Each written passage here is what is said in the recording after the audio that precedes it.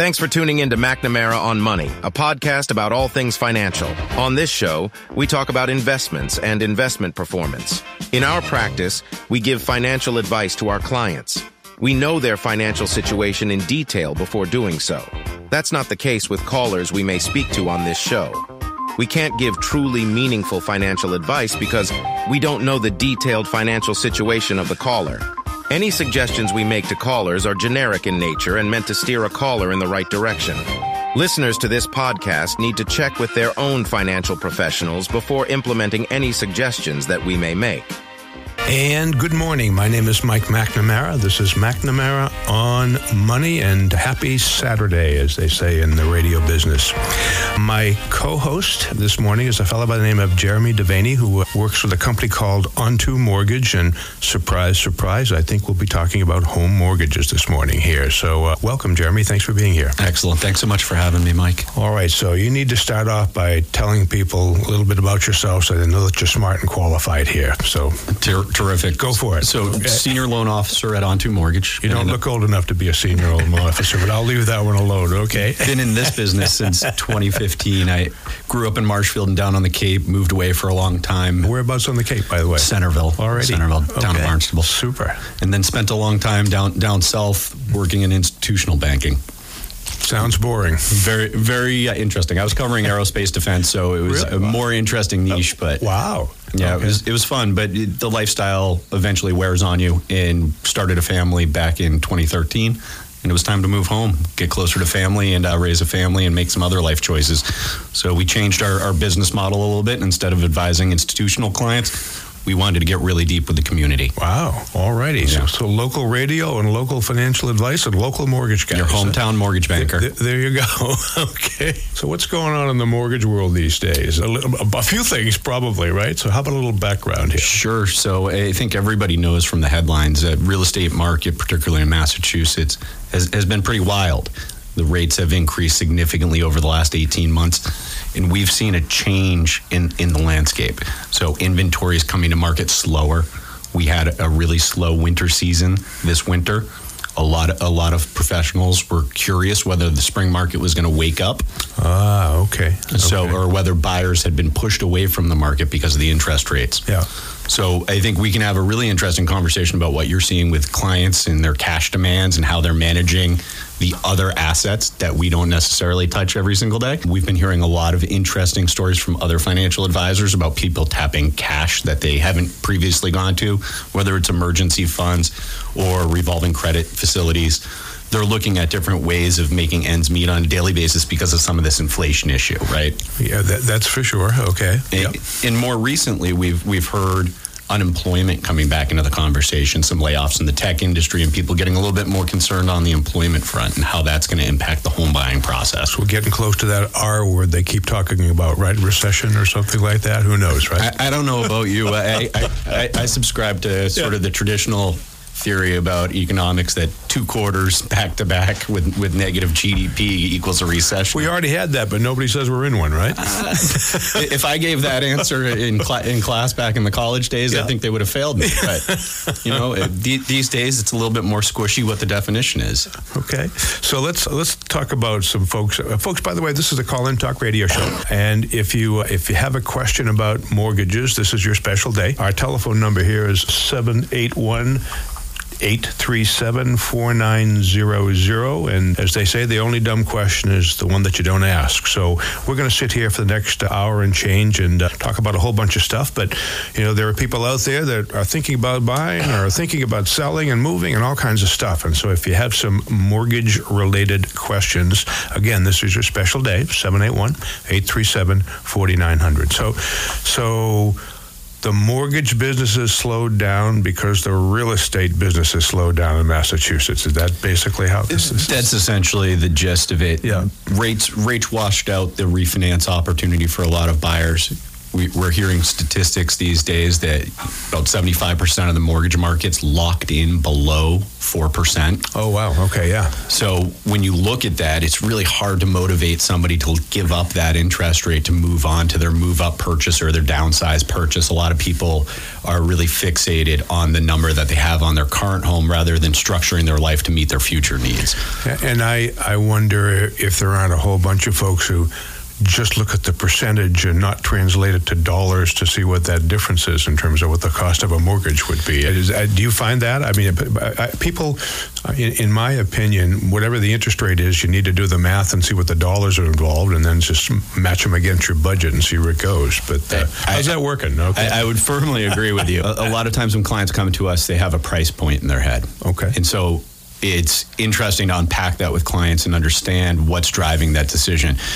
When it comes to me and my family, what matters at the end of the day ultimately is the monthly budget and how we balance that budget. Are you listening here, folks? Yep, go right ahead. Yeah. Right? So you want to bucket out your savings and retirement and your expenses and then understand what you have for a housing budget and come up with a number independent of what I'm going to give you. Yep. I can sit there and have a conversation with you about the statistics and what other advisors would say. A great question for you, Mike. What would you typically say is the right housing ratio for a client? And what percentage of their gross income is really that sweet spot if you were guiding somebody? That's pretty easy. We do guide folks, and from our point of view, it's pretty simple. We, as you probably know, we use some pretty sophisticated financial planning software. And folks, you can't do a mortgage payment without looking at the rest of your life and figuring out where all those other buckets of expenses have to be in savings. And, when we have folks who are doing that, very often they'll say, how much of a house can I afford? And very often we'll say, well, come on back in here and we'll update your financial plan numbers and, bring in us a current bunch of expenses that are in your life, and we'll tell you how much money you can afford to buy a house. One of the things that most folks don't think about, especially the first house or the second house, is, well, you probably go all out to get that first house. And everybody who's probably ever bought one listening to me today, you probably scrimped, saved, and just right on the absolute edge just to get that house and get into the market and have a place to live. Well, you probably made some sacrifices about a few other things in your life, like maybe retirement, and maybe your dining out budget or maybe your college savings budget, sort of a thing. So, one of the things that I was going to drive home here, and you just opened the door, is basically your house is a part of your life, but you have to make the rest of your life work. And for young folks, that's college and that's retirement, even though you're not thinking about it, sort of. 100% agree with you. Yeah, so for us it's easy, but for most folks, do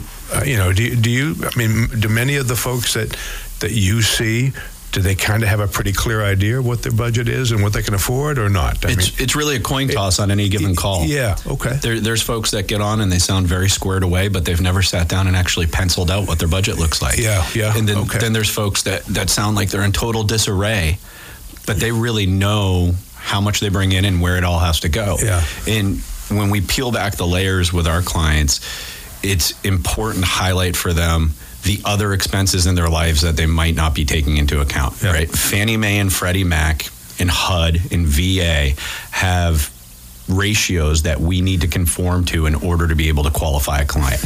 Bunch of jargon there, but what it means is you only can carry a certain amount of debt in order to qualify for the mortgage. And we think about debt on a monthly basis. What's your minimum monthly cost to service that debt? Because we need to make sure the debt stays good, right? You're not going to miss payments. You're not going to walk away from a loan. And that matters when you look at all things in life, how levered you are, how much debt you've taken on. So when we look at it, you're straight off the top going to spend 25% of your gross income on taxes. Set that aside. Forget about it.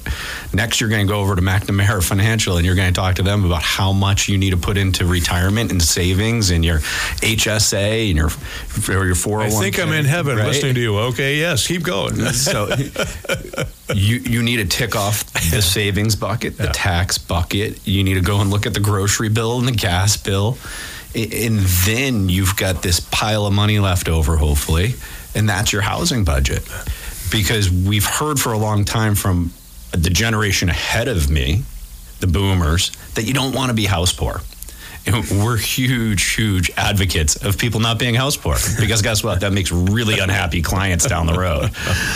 And it also leads to bad mortgages down the road, and you wind up in situations like 2008 where people can't afford the mortgage that they have. So what is your percentage guideline and that you work under in the mortgage world for affordability? What is that number today? Let's back into that for a second. So we'll start at the highest number. Okay. The highest number is FHA. Okay. FHA is a loan program that's designed to bring into the market a marginal buyer. Okay. And that's not a qualifier. That's not a statement about the person, right? This is your financial situation. We're just talking money and math here, basically. Your financial situation is a little bit more risky. You might have low credit. You might have a low down payment.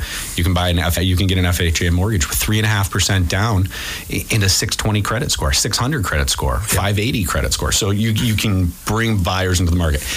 They'll allow you to go up to a 56% debt to income ratio. Whoa. Right. Whoa. So that's the conservative one, huh? Whoa. That's the most aggressive. One. I'm sorry, I apologize. Yeah. All right. You have a lot of debt. You've got low credit. You've got low cash resources to purchase that house. Yep. You're likely going to be looking at a HUD-backed FHA mortgage. And so that's interesting. Okay, keep going. There's all sorts of consequences to that program, right? Yep. There's PMI and upfront PMI, but that's the most aggressive debt to income scenario that you can take on. That's pretty scary, actually, but correct. Keep going. Yeah. Next one down is 45%. You actually can go over 45% by a hair, depending on how much cash you have and other resources, for Fannie Mae and Freddie Mac, what they call conforming loans. Okay.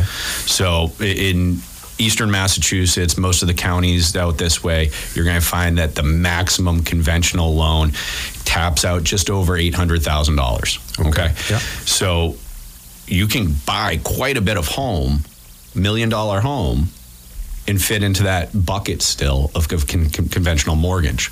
Okay. 20% down, you're still below that 800,000, right? So they say with good credit, you can go up to 45%, and you can possibly go over a little bit more, and that's total monthly debt to total gross income. You go down a little bit lower. 43% is where most of our jumbo lenders cap out. Okay. And that's where the government set up this bucket called QM, qualified mortgages. Below 43% is called a qualified mortgage. Above 43% is a non-qualified mortgage. All it means is that they fall into buckets that certain government programs will back them. Okay. Fannie Mae, Freddie Mac predominantly. Okay. When I sit back and I think about things more globally, how does it impact the borrower? We don't want to see folks really over 1/3 of their gross monthly income. Yeah, folks, just because the government says you can qualify to buy a mortgage doesn't mean you can afford it, basically. Just because you can doesn't mean you should. Yeah, one needs to be careful about that stuff. Okay, so what was that percentage again? 33%, a third. Okay.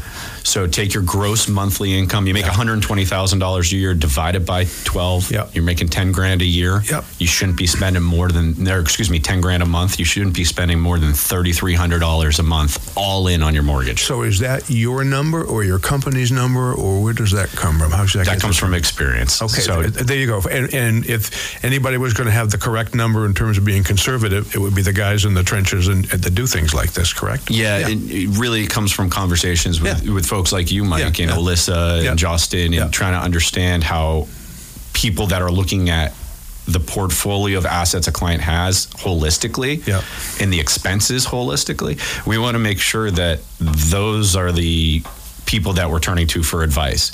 When you're working with an advisor that only looks at one slice of your life and doesn't take in all of your goals, you're often going to miss out on some of those other requirements, some of those other expenses, right? Sound like a commercial for certified financial planners, Jeremy. Okay. Started out in the financial advisory business a long time ago. Not what I do day to day, but I rely on you guys in having a good team around you and getting solid advice before you go into this process is really important, because my team's going to guide you through some of these questions and hold your hand.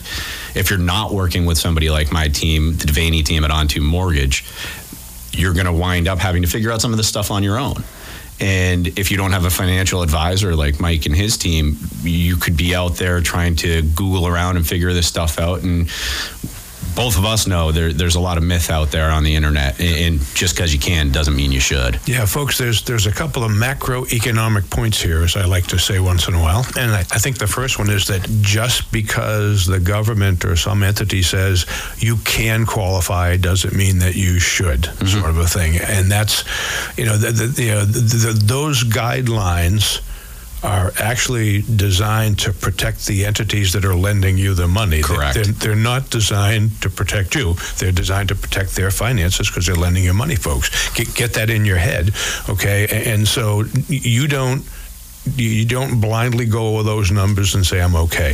So macroeconomic point is that number one is that don't listen to what somebody else can tell you about whether you can afford a home. You have to do your own math under that situation. Macroeconomic point number two is the dreaded B word, budget, that you've mentioned a couple of times. We work with a bunch of pretty motivated people in our business, and when we sit down for the first time or even the second or third time to either start or update a financial plan in place, okay, on average, our motivated clients miss on their expenses by anywhere between 5 and 15%. And they're thinking about it and trying to figure out where all the money goes, sort of a thing. So I believe it. So it is absolutely, and sometimes the numbers are larger than that, and the dollars absolutely floor people. So I think my point is that when you're getting around to buying a home, you better know what your expenses are, and that takes a lot of work. I mean, hopefully, the younger generation are hopefully tracking their expenses unically, and they hope to have something equivalent to a Quicken or a QuickBooks software so you can see where those things go. But most folks don't have much of a clue about what their expenses are.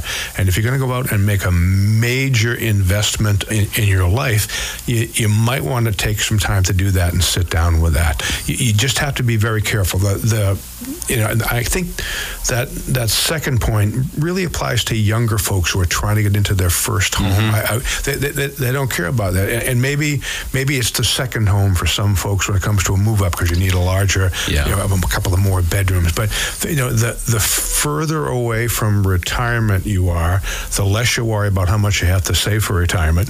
Okay, and folks, you should know that, but that's very difficult. So that second point about the budget, Mike, is so important. And let's be real for a second. The market's been pretty wild in real estate recently, right? Yep. And our family, let's talk about how a professional deals with budget, right? We talk about budget all day long.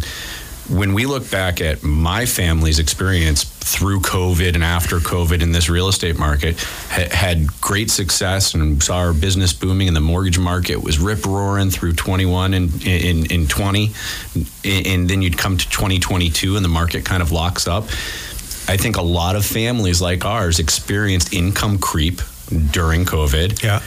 At the bottom end of the market, there was a lot of pain, right? Yeah. Hourly employees were really hurt. Yeah. But those that were W-2 salary and could remote work largely were unimpacted. And they saved a lot of money that they couldn't spend going out along the way, by the way.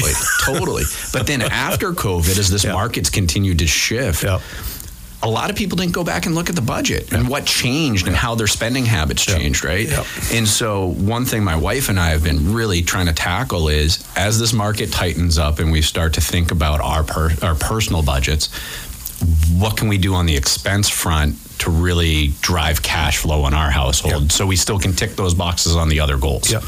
Right?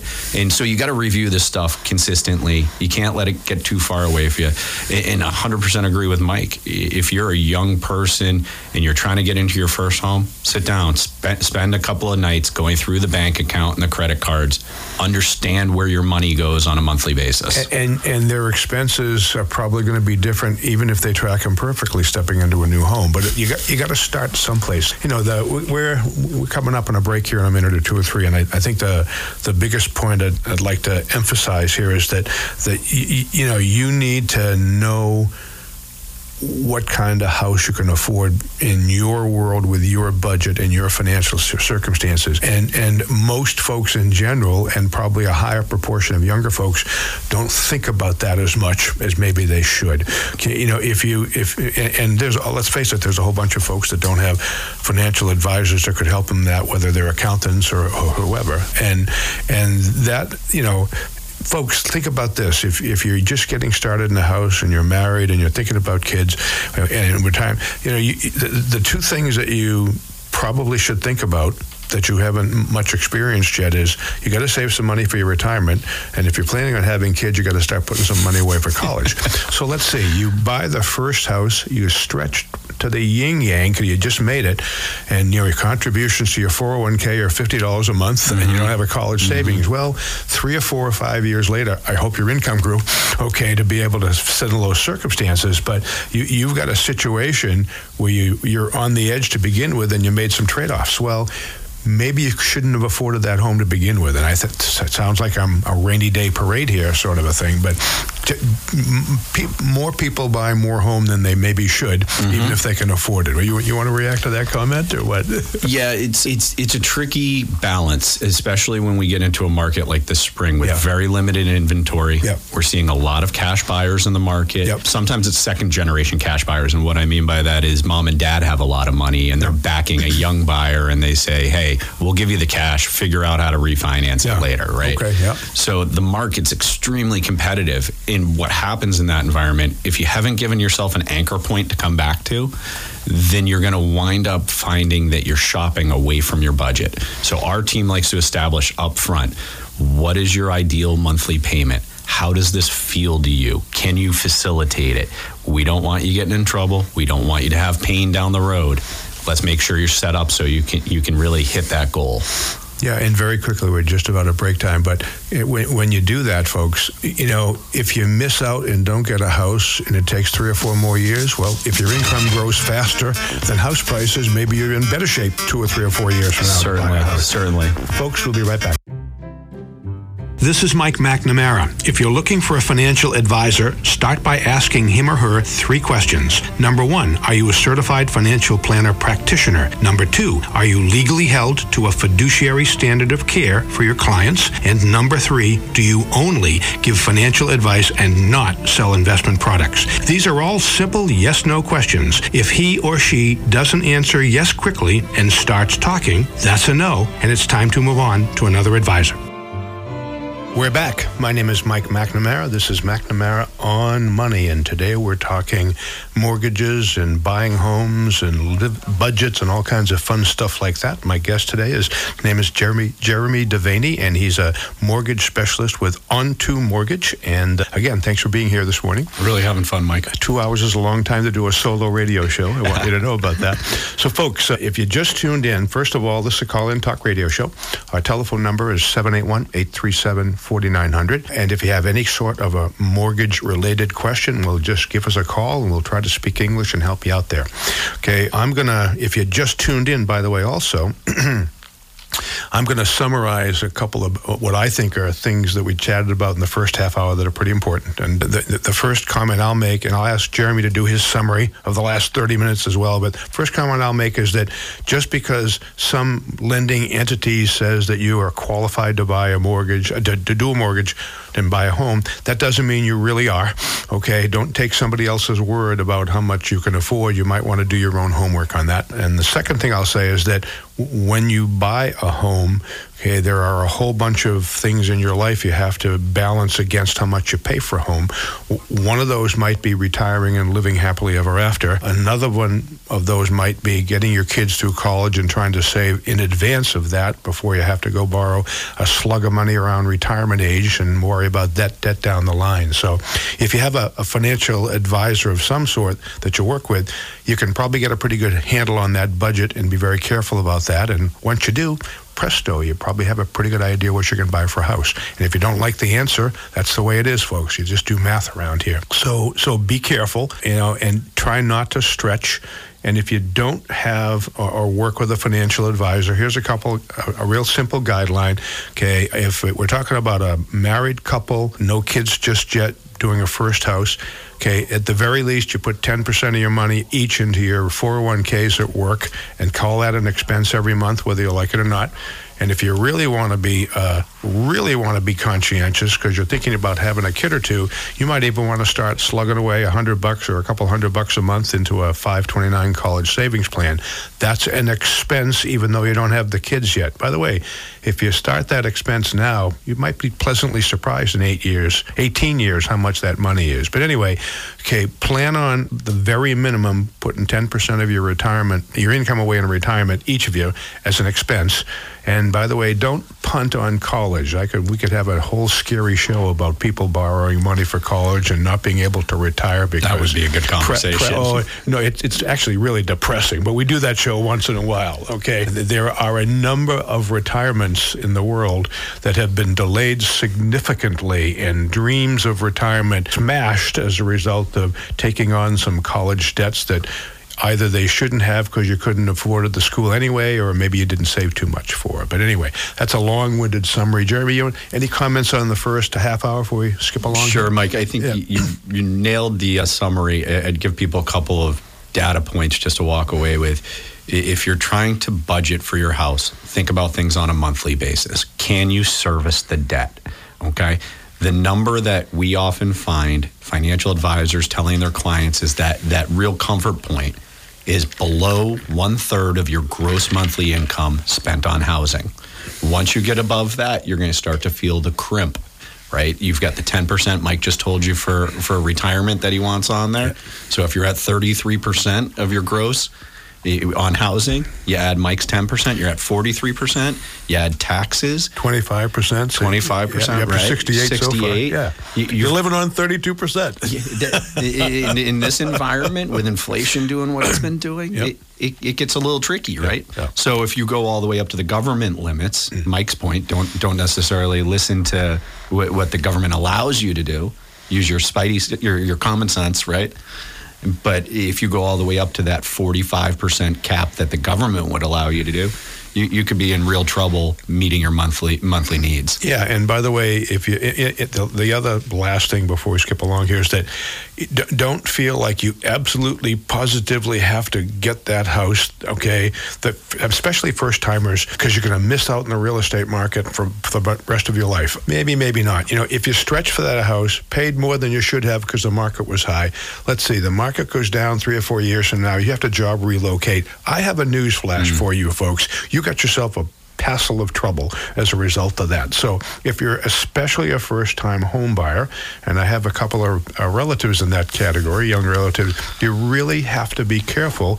If you miss the house and you just can't get a house during a really crazy market, well, guess what? Save your money, and maybe in 2 or 3 or 4 years, after saving some money and your income getting larger, maybe you can afford more house than you could have, depending on what happens and things. So don't be silly, stupid, crazy about getting into a home, okay, at all costs, because there may be some costs you didn't plan on here. Okay? So, the great spot to turn the page a little bit from affordability to thinking about really how to get to the right place mentally before you buy a house. I love it. Right? Okay. You and I tend to be planners.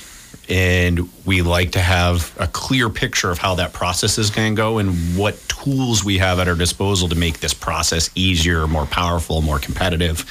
And so when you are approaching the home purchase process, you don't just jump in on one weekend and go out and shop a house because it popped on the internet and then call a mortgage guy on a Sunday afternoon saying you want to put in an offer.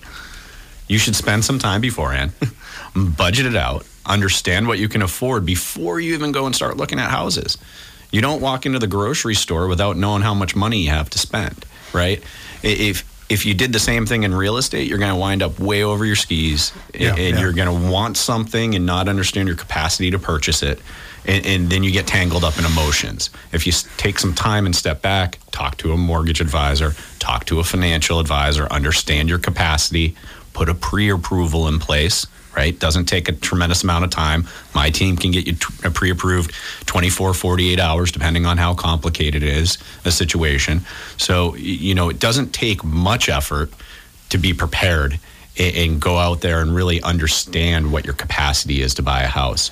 Yeah, that's to reinforce Jeremy's comments. Buying a home, whether it's your first or your seventh, is a really emotional experience, okay? I personally have bought the last 3 homes I bought in about 30 seconds after walking in. But I was prepared. So if you walk in to a place that blows you away, but you didn't do your homework, you're in even more trouble than doing your homework in advance, sort of a thing. So, yeah, folks, you don't believe the lender or even the mortgage advisor completely. Do your own math and feel real comfortable that it all adds up. It's hard to argue math, folks. And people can have opinions about this, that, and the other thing, but you got so much money, you got so many expenses. What's left is what you can afford to pay a home. That isn't magic, folks. It's just math. Yeah. Mike, I'm interested to come back to this idea. You mentioned it earlier, house prices. Yeah. And where we are in the cycle and what might be going on. Let me get my notebook. If you're going to predict the future here, I'm in good shape. My crystal ball is awfully foggy, but, Alyssa and I spend a lot of time talking about economic development, right? Yeah. And particularly housing policy in Massachusetts and economic development policy in Massachusetts. Massachusetts tends to be an odd duck nationally for real estate. When you look at certain areas of New England, we've built out over centuries our housing infrastructure, and it makes it really, really challenging to add new housing stock. Heavily concentrated in small areas, basically. Got it. Okay. So, remove all the jargon for a second. It's hard to build new houses in Massachusetts. Yeah. Okay. New condos, new houses. Yep. There's just no land for it. Yep. And so we have people that are very strongly in favor of conservation, and I love keeping the feeling of our communities very similar to what we have today or historically, right? You don't want to see any of that change because it changes the feel of communities. But at the same time, the state has needs to house its citizens. And we're seeing some of this come to a head through housing policy in Massachusetts. We had Governor Baker put into place what we commonly call it Policy 3A or the MBTA Serve Communities policy, where they're trying to drive down multifamily housing to the entirety of the Boston metro region, and it's reaching all the way out to the far suburbs of Marshfield and Plymouth and Bourne, and it's touching some of these communities. You got opposing sources. You want to save more land and not make it available, but you want to build more houses for people and try to make them affordable. It's such a hard idea. I get calls all the time from Marshfield police officers or firefighters or kids of professionals in town that call me. And they're in their early days of saving, just graduated college maybe, and they can't afford to move back to Marshfield. And the complaint is there's not enough housing. You go to town meeting and you try to bring a housing project to town, God bless you. And every town's different, but in some towns it's almost extreme in terms of where the prices and the locations are. It really is. And so I think Massachusetts, to drive the point home, Massachusetts is different than the national story. In Massachusetts, we've seen the seasonal pullback in pricing, but we've seen demand continue to be extremely strong because we've got really strong demographics in our state. So that overrules basically that. I understand. So they're going north sooner or later anyway, basically. Basically. So, you do have to keep a bit of an eye on the balance between rent versus buy. It's not such a clear-cut delay decision because what we're seeing is, I had a call with a client yesterday.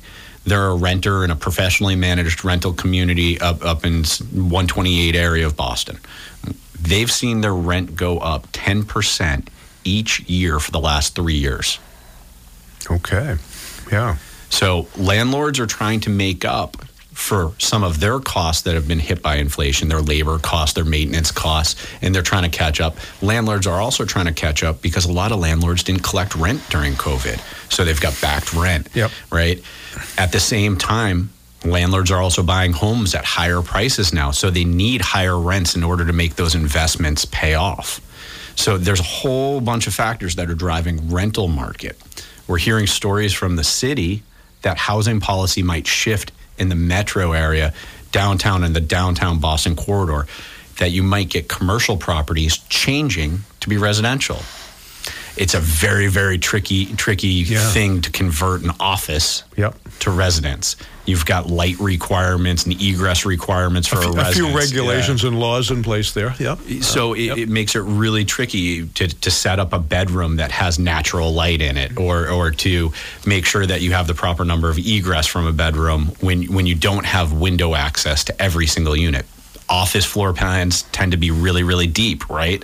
And so you might have an office space that's all the way in by your elevator core that just doesn't have any natural light. And how do you actually change that floor plan? Mighty slowly over time, I guess, is the answer, right? Okay, so what you're saying is that in Massachusetts, house prices may just stay flat or go down a little bit, not crash and boom like a number of other areas. So and then they start going north from there. So they haven't gone down much. Is that correct? They've gone down seasonally a little bit, but not much. Not much compared to the rest of the country, basically. If we look at where we were at the peak late summer last year, we've come down maybe 2% from the peak. Yeah. But we've seen the bottom. Are they calling that a crash in the real estate periodicals, down 2%? I'm just kidding. I think they want to pat themselves on the back, Mike. You know, they predicted a crash. The market pulled back seasonally. Yeah. And we're seeing the seasonal rebound. Yeah. But besides giving all of us real estate professional nightmare over the holiday season, in sitting in the back of our heads, living rent free, you know, the talking heads have yet to be proven right on this. Yeah. So the bottom line for buyers is prices may go down a tad, but not much, and they're going higher probably sooner than later. Basically. Setting aside black swan events. Yeah, it's very different than 2008. Yeah, and there aren't a lot of pockets of value in Massachusetts then, just based on the geography in general. Sure. Yeah. When we talk about the 2008, right, history rhymes, it doesn't repeat. There's similarities, but there's also great differences. Housing stock wasn't built out quite as expansively as it was during the 2008 boom, where you were pushing way out into the suburbs, especially in major East Coast metro markets, right? I was living in D.C. at the time, Washington, D.C. at the time of 2008 crash, and we saw a lot of what we called shadow inventory back then. I was working in a different area of finance and watching this. My wife was working in commercial real estate, so we monitored it pretty closely. But there was a big inventory of apartment rentals that had come to market, and it was actually condo buildings that were built out. They were intended for sale, but the owners flipped them to rental as the purchase market slowed down. Okay, wow. Okay. But the fear was that once that shifted back to being a purchase market, that all of these owners were going to liquidate all of their rentals and basically suppress the prices. So it was going to be a longer rebound, and there was this shadow inventory that was going to wash out. So how's that look for, get down to the trenches here, how's that look for first or second time home buyers in Massachusetts? The first one, or the move up because I got to need a bedroom or two? What are they facing in reality? Great question. And how long do they think about renting before they get nervous versus buying? Okay. Hardest thing we're seeing in Massachusetts right now is that we've got two buyers fighting for the same house. The two buyers are your downsizer and your first time home buyer. Ooh, and the downsizer probably has more money, I'm going to guess. Downsizer has more money. Ooh, okay. So that's interesting. So a lot of the first-timers are being squeezed out. Yeah. If you want to talk hyper-local, right? Yeah. Well, the people listening to this who are hyper-local at Marshfield and the Merrimack Valley, so for sure. You talk hyper-local and you start looking at some of the beach areas of Marshfield and Scituate, where there's smaller beach homes that traditionally have been seasonal homes, perhaps, and they tend to be lower price point, especially if it's not beachfront but beach adjacent. It tends to be lower price point than some of the other homes in town. So if I think about Marshfield in particular, I'm talking about areas down in Brant Rock. I'm talking about areas over by Tower Ave, down by Wrexham, back away from the beach, but you're still beach adjacent. Yeah. Those homes tended to be smaller. Smaller, and probably more of them older, and their prices are going bonkers, basically. They didn't have air conditioning. They might not have had four-season insulation. So there's some improvements that need to be made to those places. But that traditionally, those types of homes were first-time homebuyer homes. We're now seeing people from the north side of Marshfield or in larger homes over by the water. They want to get down near the beach, right? They want to get down near the beach. Yeah, okay. And they want a smaller footprint, a single-level ranch, so that they don't have to do stairs anymore. And I have some money. And you got plenty of money. Wow, that's interesting. those downsizers, we have a product called a bridge loan, Mike. It's a loan that you can take out on your existing home to free up the equity you have tied up, and you can use that as your down payment money on the next home. Once you sell your departing residence, the house that you're moving out of, that loan gets extinguished and paid off. And essentially, it has allowed you to make your down payment before you actually sold your home. So there's ways for those downsizers to access that capital. That's a good place to hop over there. So let's talk about that for a moment. So, let's talk about the downsizers here. Mm-hmm. Okay, so if you're going to downsize your home, okay, solid advice would be, well, sell that first and buy second. But that doesn't get doesn't work in this environment. That's not real world, basically, sort of a thing. And so I probably have this discussion a dozen times a year.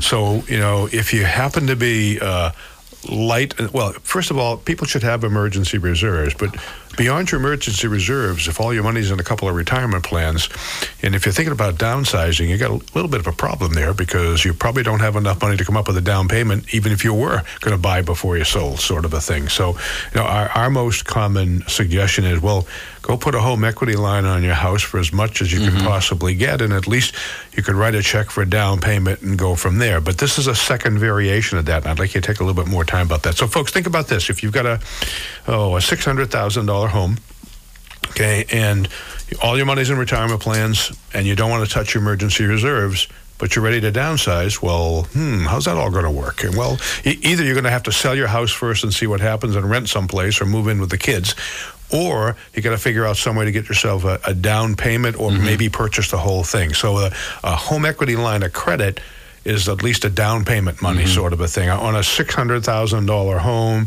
if you get lucky, you might get half of that in an equity line. So maybe you get a $300,000 credit line. Well, okay, folks, if you needed a $100,000 down payment, or if you wanted to put down $200,000 to make a mortgage or however that works, a home equity line of credit, you can borrow the money and do that, but you still own two homes at the same time, and there's some risk there. But would you go over that bridge loan one more time for folks who are listening? I mean, at the very least, get a home equity line if you're short on emergency and short on cash, but there's maybe a cleaner way to do that. Sure. Okay. So some of this has to do with how much of a timeline, how much lead time you have going into this decision. Yep. If you're further than 6 months out, a home equity line is perfectly a reasonable resource. Yep. If you read the fine print of most home equity lines, traditional home equity lines, they have termination costs if you close it out in the first 6 months. They won't lend against a home that's been recently listed. Yep. They essentially know you're going to sell it. Yep. So you got to do it way in advance. It's not after you put the for sale sign up in the front yard, folks. You got to do this a long time in advance to make that. Thank you. So if you're closer to your transaction, there's a product out there that allows you to access that equity and use that value in your current home to purchase your next home without having to sell it. And that's called a bridge loan. Yeah, do an example. It's a $600,000 home. And they're fortunate enough not to have a mortgage on it when they're downsizing. We'll get to that later, but so go for it. So how would that work? $600,000 home, say you've got a $200,000 balance left on your present loan. Yep. Will allow you to borrow up to 75, some cases 80% of the total home value. You get an appraisal that tells us what it's worth. So $600,000, you're going to be able to borrow up to $480,000 total. So there's $280,000 of equity you can get access to. Cool thing about a bridge loan is most of these products only consider the debt associated with your new home. They assume that the departing residence is going to be sold. So the house that we have the debt on does not factor into our analysis of your carry costs. Usually there's stipulations around this when you're doing a bridge loan. Property has to be sold within certain time periods. Property has to be listed for sale presently. Depends on what loan program we're going through, but you're going to want to take a real close walk through all those hurdles with an advisor, depending on your situation. But it's a really neat product because sometimes if you have a home equity line in place, that longer term lead time, the traditional home equity line, you can't carry two houses. You have your current house. Yep. Now you have your home equity line on it, right? You've got that $200,000 mortgage. And no expenses went away. Okay. Yeah. you want to take out $250,000, $300,000 on a home equity line that's going to cost you quite a bit of money monthly, right? And so, at 7 or 8% interest only, it's still going to cost you, call it $625 a month interest only on $100,000. So $300,000 cost you another $1,800. That's interesting. Let's take a few more. I'm going to weigh in with some very interesting opinions about downsizers. So pay attention, folks, as far as I'm concerned. So the word downsizing doesn't have the meaning that a number of... Certainly not. I'm going to need some specifics after I go over the big picture here about maybe a story or two you can tell us about that. But so folks, here's the deal. I'm a certified financial planner. I've been in this business for 40 years and change, and I've met and known and worked with many, many, many folks over the years, and lots of them were looking for their last home that they're going to downsize. And an extremely small percentage of those folks actually bought a smaller, less expensive home. Okay, folks, if you're going to downsize in retirement, here's the deal.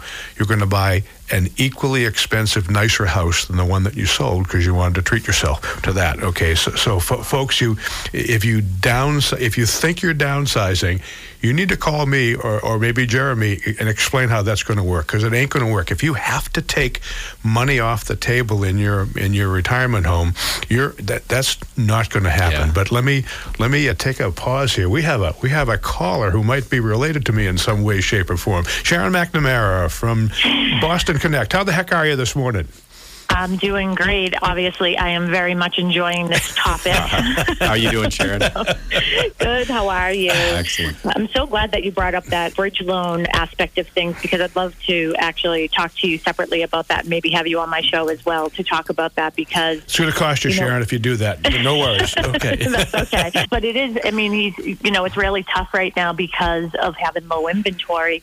One of the things I'm seeing on my end, and I am on next week with Alyssa, by the way, too, on your show, and it's, not being able to be in a good position to even make an offer. So having this bridge loan puts people in a better position. So that's why we're sort of stuck in the ketchup bottle, so to speak, because people, their offers aren't getting accepted because they have something to sell. So if people are able to do that bridge loan, it's such a great way for them to get looked at.